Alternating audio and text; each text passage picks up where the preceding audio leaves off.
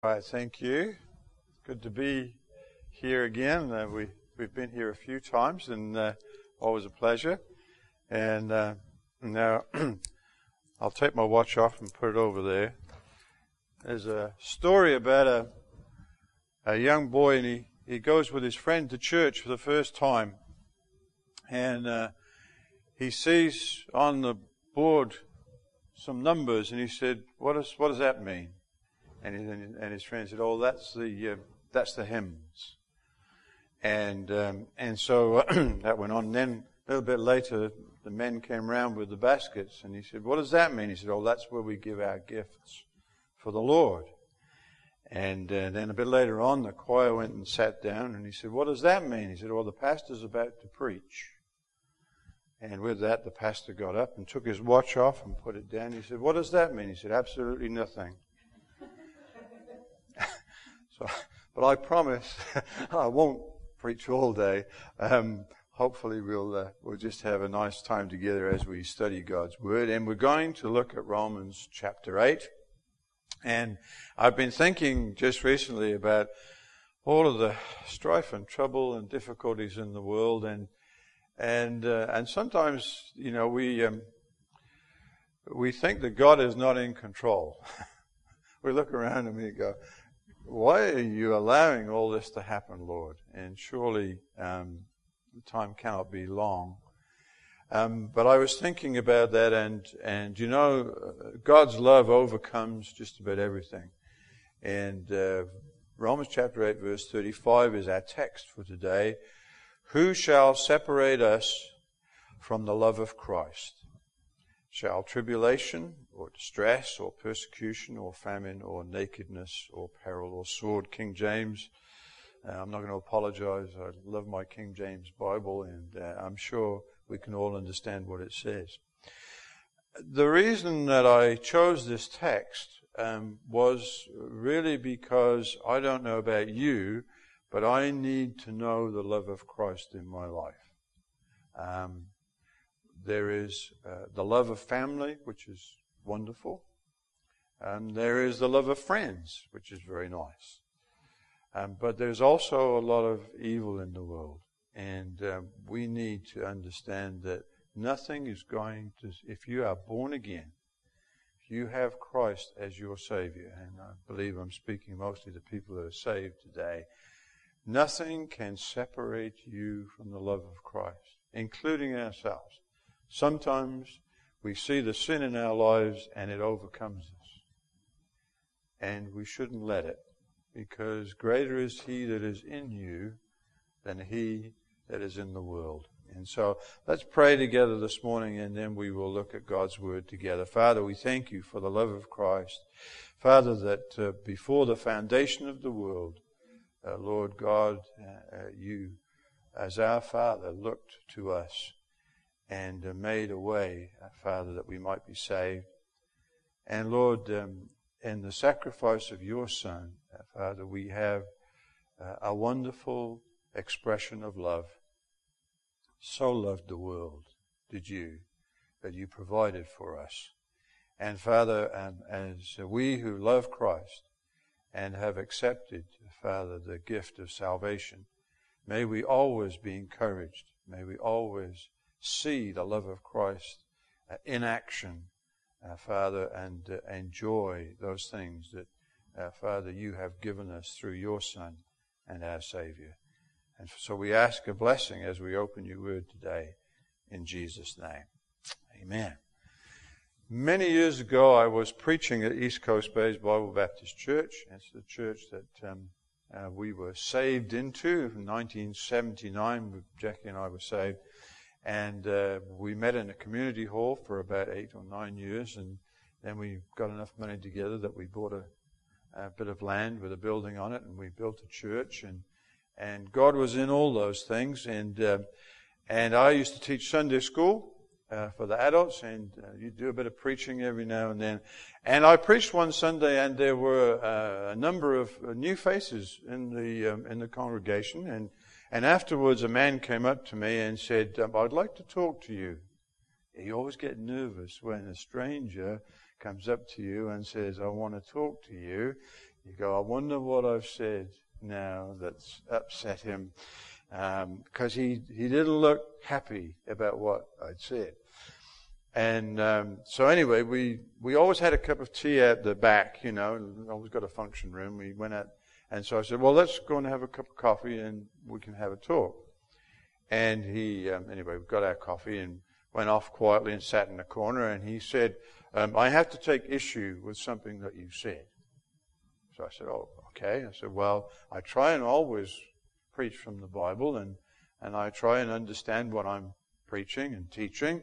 Hopefully I haven't got it wrong. What was it I said? He said, you said that once we're saved, we are eternally secure. I said, yes, Bible teaches that. He said, that's not true. I said, what are you saying then? He said, well, you can lose your salvation.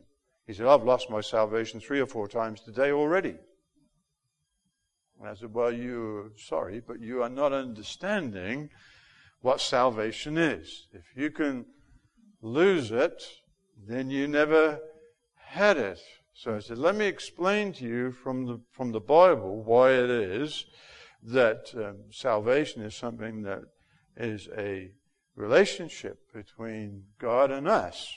And if you are saved, we're endowed with the Spirit of God. Stop, he said, I'm going to stop you right there. He said, that's not true at all. And then he got angry. I mean, you could see the anger mounting in him. And he started to rail on me. You guys are this and this. And in the end, he got up and walked out. And I heard the door slamming in his car inside the building. So he was really angry. And I don't know why. I just tried to explain from the Word of God that I am persuaded that nothing can separate me from the love of Christ. And isn't that what we just read this morning? We just read that, didn't we? It says in verse 38, I am persuaded that neither death nor life, none of these things can separate me from the love of Christ. I can't lose my salvation. If I am indwelt with the Holy Spirit of God, I cannot lose my salvation. And it caused me to think often, the issue that we have is I used to misquote our text. Because I used to say, what shall separate us from the love of God? That's not what it says. It says, who will separate us? Do you notice that? And your Bible says it, the King James says it, and I'm sure your Bible says it too. You can't change that little word. It's a who. Who people will try and separate us from the love of Christ. Or they will even mislead us to start with. This man, I don't know where he had been in church. I don't know where he had been involved in religion. But the religion that he had been involved in was a man-made religion. It wasn't God's Word. And so we have to understand, I think, what God says. Now, in verse 28 of Romans chapter 8, it says this, and we know that all things work together for good to them that love God. Now, if we would take the antithesis of that, we take the opposite of that, what does it say? We know that all things work together for evil to them that do not love God. And so that's something we have to be aware of. We're called according to His purpose, the Bible says. And if we're saved today, and I hope you are saved today, if you're not saved today, I'll spend all day talking to you about how to be saved. You come and see me afterwards, we'll go and have lunch together, and we'll talk about salvation till you're saved, because I think that's what we should all be doing. We should be talking to people about salvation. So we have a situation that if we are saved, it is not an accident. You are not an accident. You are saved because it's part of God's plan for you. We're saved according to His purpose, not our purpose, His purpose. And the Lord is not slack concerning His promise, is He? Promised us. Promised us many things. He's long-suffering. And He wants doesn't want anybody to be unsaved. Now, the reason that people do not want to be saved are many, and we're surrounded by those things. But God has offered us a gift, and if we accept that gift, then a transaction has taken place. I love that. I love the whole idea of a transaction. You know, it's not what I have done, it's what God has done. I simply have to believe. Okay? It's just believing faith. And if I believe, then a transaction takes place, and God says that I am indwelt with the Spirit of God. I am sealed. And so let's just have faith. And if we look at verse 29, it talks a little bit there about what we should understand. For whom, he said, we're talking about, in verse 28 it says, according to his purpose, and he says, for whom he did foreknow. So he knew you before you were saved. You go, now we sometimes have trouble with this whole time-space thing, but God is the same yesterday, today, and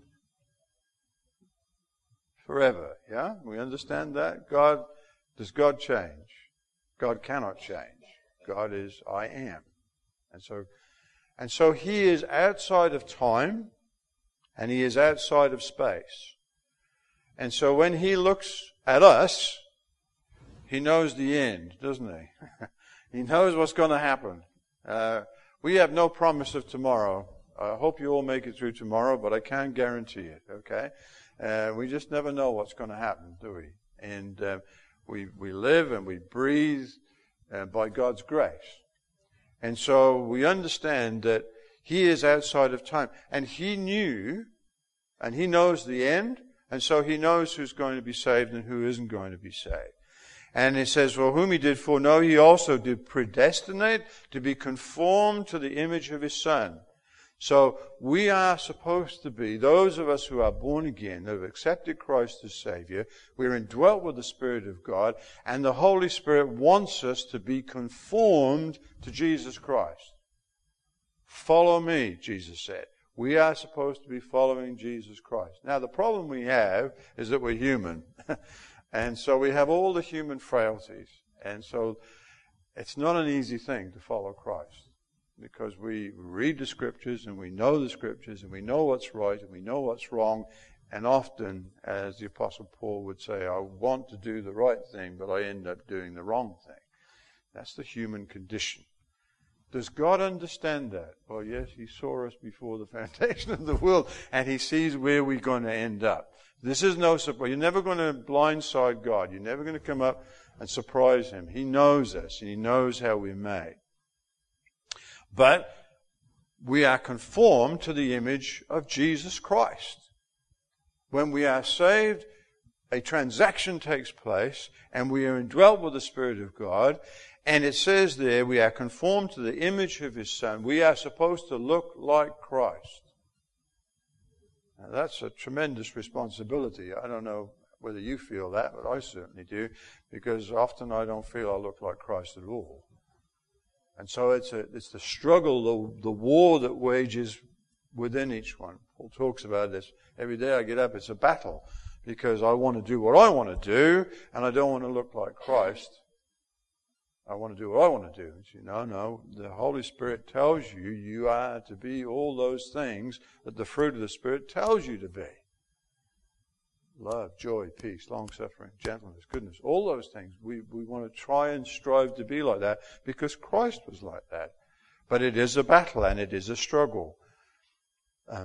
But he called us, didn't he? Verse 30, moreover, whom he did predestinate, them he also called. And he called, those he called, he justified, and he justified, then he glorified. See the progression. We are supposed to be growing in grace as believers. And we can do that. Who can separate us from the love of Christ? Well, the answer is those around about us. And the world is constantly trying to change us and stop this progression. Because if we look at it, we can see what's happening here. God chose us. Then this calling of ours is to be like Christ.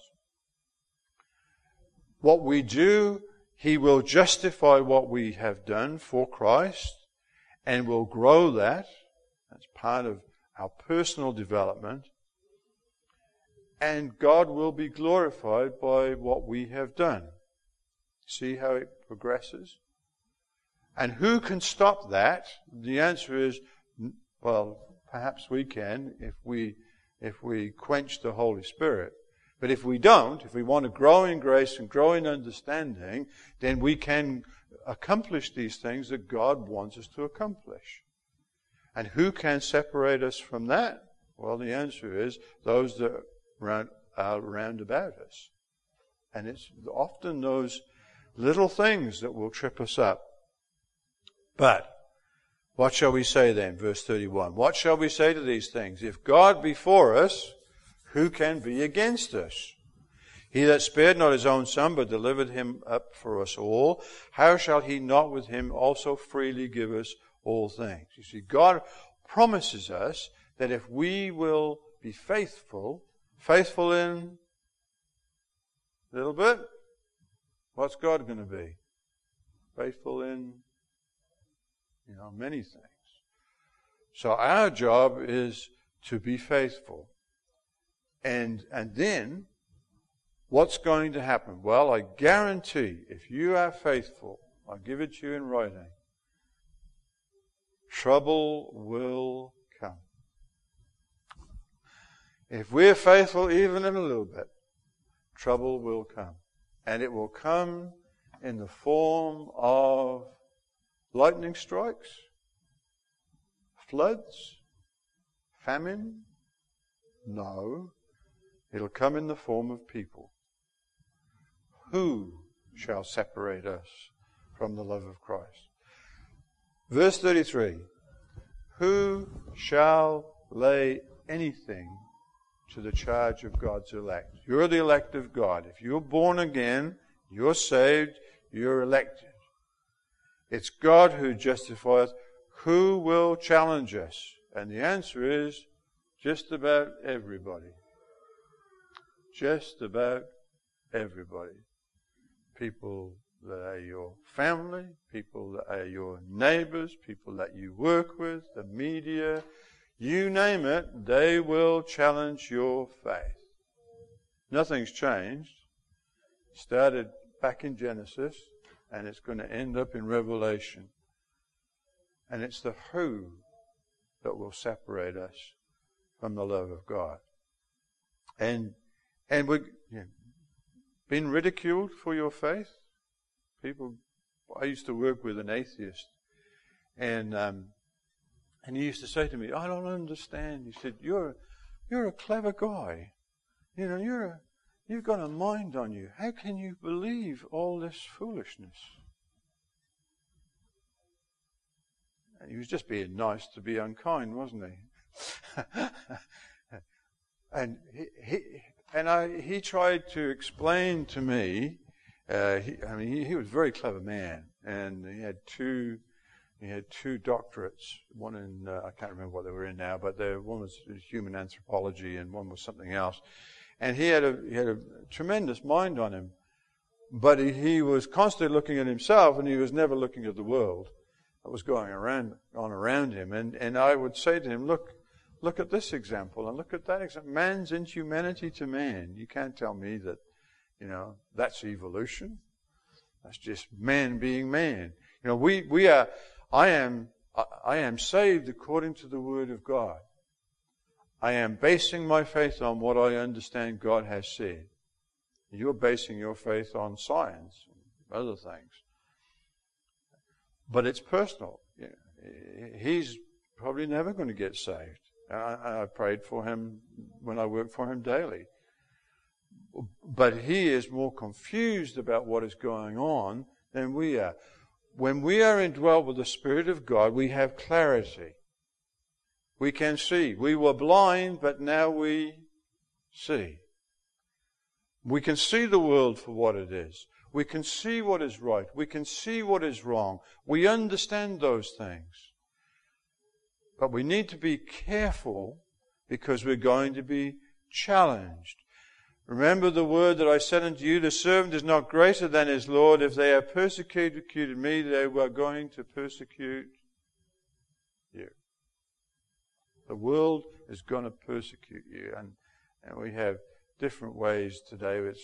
Fortunately, we don't have to be martyred for our faith in New Zealand. But I tell you what, there's places in the world where if you stand up and and say you're a Christian, when we were in Auckland, Jackie and I worked with Iranian refugees, and we kind of helped introduce them to the English language and to the Bible and so on, and we did Bible studies and so on with them, and a lot of their English was not so very good. But I know if I went to Tehran and got out a soapbox and stood on the corner of the street in Tehran and started preaching from the Bible, I wouldn't be there very long. And then you might never hear from me again. You go, remember Barry? He went to Tehran. I don't know what happened to him. There are countries like that still, and we see the things going on in Syria and Iraq right now, and these are people who will say that they are doing the will of God. Well, they've never read His Word and they've never understood what God tells us to do. But persecution is there, and it's going to happen. But if we consider the who, verse 34 talks about it again. It says, who is he that condemneth? Who is going to condemn us? Well, it's not going to be another Christian. If it is, then they're not saved. For surely we are one in the Lord, are we not? And I have no right to condemn you. And even though my preaching might be bad, you have no right to condemn me. You have to say amen. Amen? Amen, yeah. Even if you don't like it. And often I've sat in congregation and I haven't liked what the preacher has said, but I have no right to condemn him. Okay? As long as it's from the Word of God and it's true, we have to understand it. Who is going to condemn us? Well, it is Christ that died, yea, is risen again, and is even at the right hand of God, who also maketh intercession for us. I am glad about that. Failed person that I am, Christ makes intercession for me. He is my lawyer. If you read the Greek here, it's got a courtroom feel about it. And I stand in the dock. And the great accuser is going, look at him. And he's like this, and he's like that, and he's like something else. And yes, I am. Yes, I am. It's a guilty, guilty, guilty. And the Lord says, yeah, but I've paid the price. His sin is laid to my charge. And He's interceding for me. And God is the judge.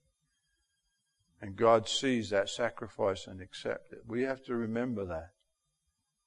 And in John it says, as the Father hath life in Himself, so hath He given to the Son to have life in Himself, and hath given Him authority to execute judgment, because He is the Son of Man. Yeah, Christ has all authority. He is my Savior. He is the one who stands for me. And if we are His children, we are heirs, Bible says. We are joint heirs with Christ. See, it's a transaction, isn't it? When we are saved, we are transacting with God, and we are indwelt with the Spirit of God. And He will give us what we need, and He will help us and show us to Christ. And what can take that away? So we understand those things. We're joint heirs with God. So, who shall separate us from the love of Christ? Tribulation. Well, we're all going to get tribulation, I guess, at one stage or another, and distress and persecution and so on. And these things, well, we understand that. But it is the people that are around us that will have the most influence. Is that not true? You know, do your family have a bigger influence on the world than the world? Do your friends have a bigger influence than, you know? And the answer is yes. It's who we interact with They will have the influence on us. And they are the ones, if they are unsaved, that we have to be very careful about. I love my sister, but she's not saved. And we don't have, our family, Jackie's the same, her family, they're not really saved. They're not saved. And that's a problem, and we pray for them, and we pray that they would be saved. And then the people that we work with, lovely people, but again, not saved, maybe. Very few people really saved. And we have to be careful that they do not influence us, because they will try and justify their position. And that is trying to separate us from our position. And we have to be careful about those things. And the Bible talks about that, and it says, for thy sake we are killed, verse 36, all the day long we are accounted as sheep for the slaughter. Why? Because we do not say, believe or we'll shoot you. Do we? It's what some religions say. Believe or we'll kill you. We don't do those things. We're the opposite of that. We say God is love.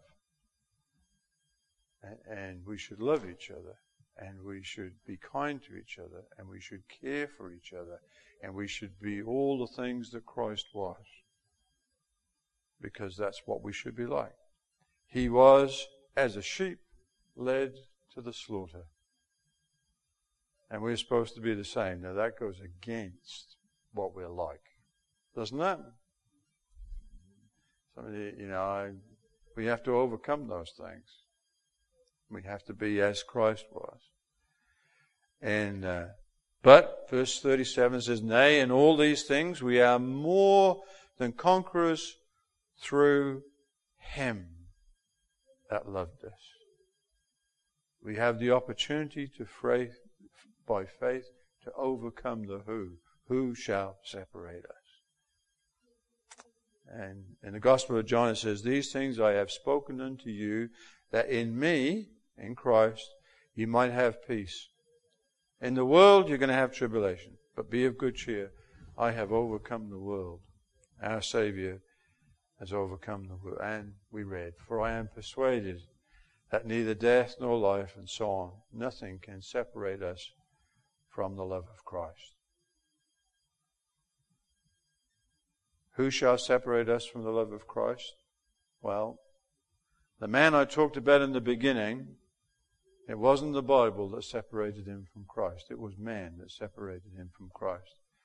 He could lose his salvation because he didn't understand what the Bible said.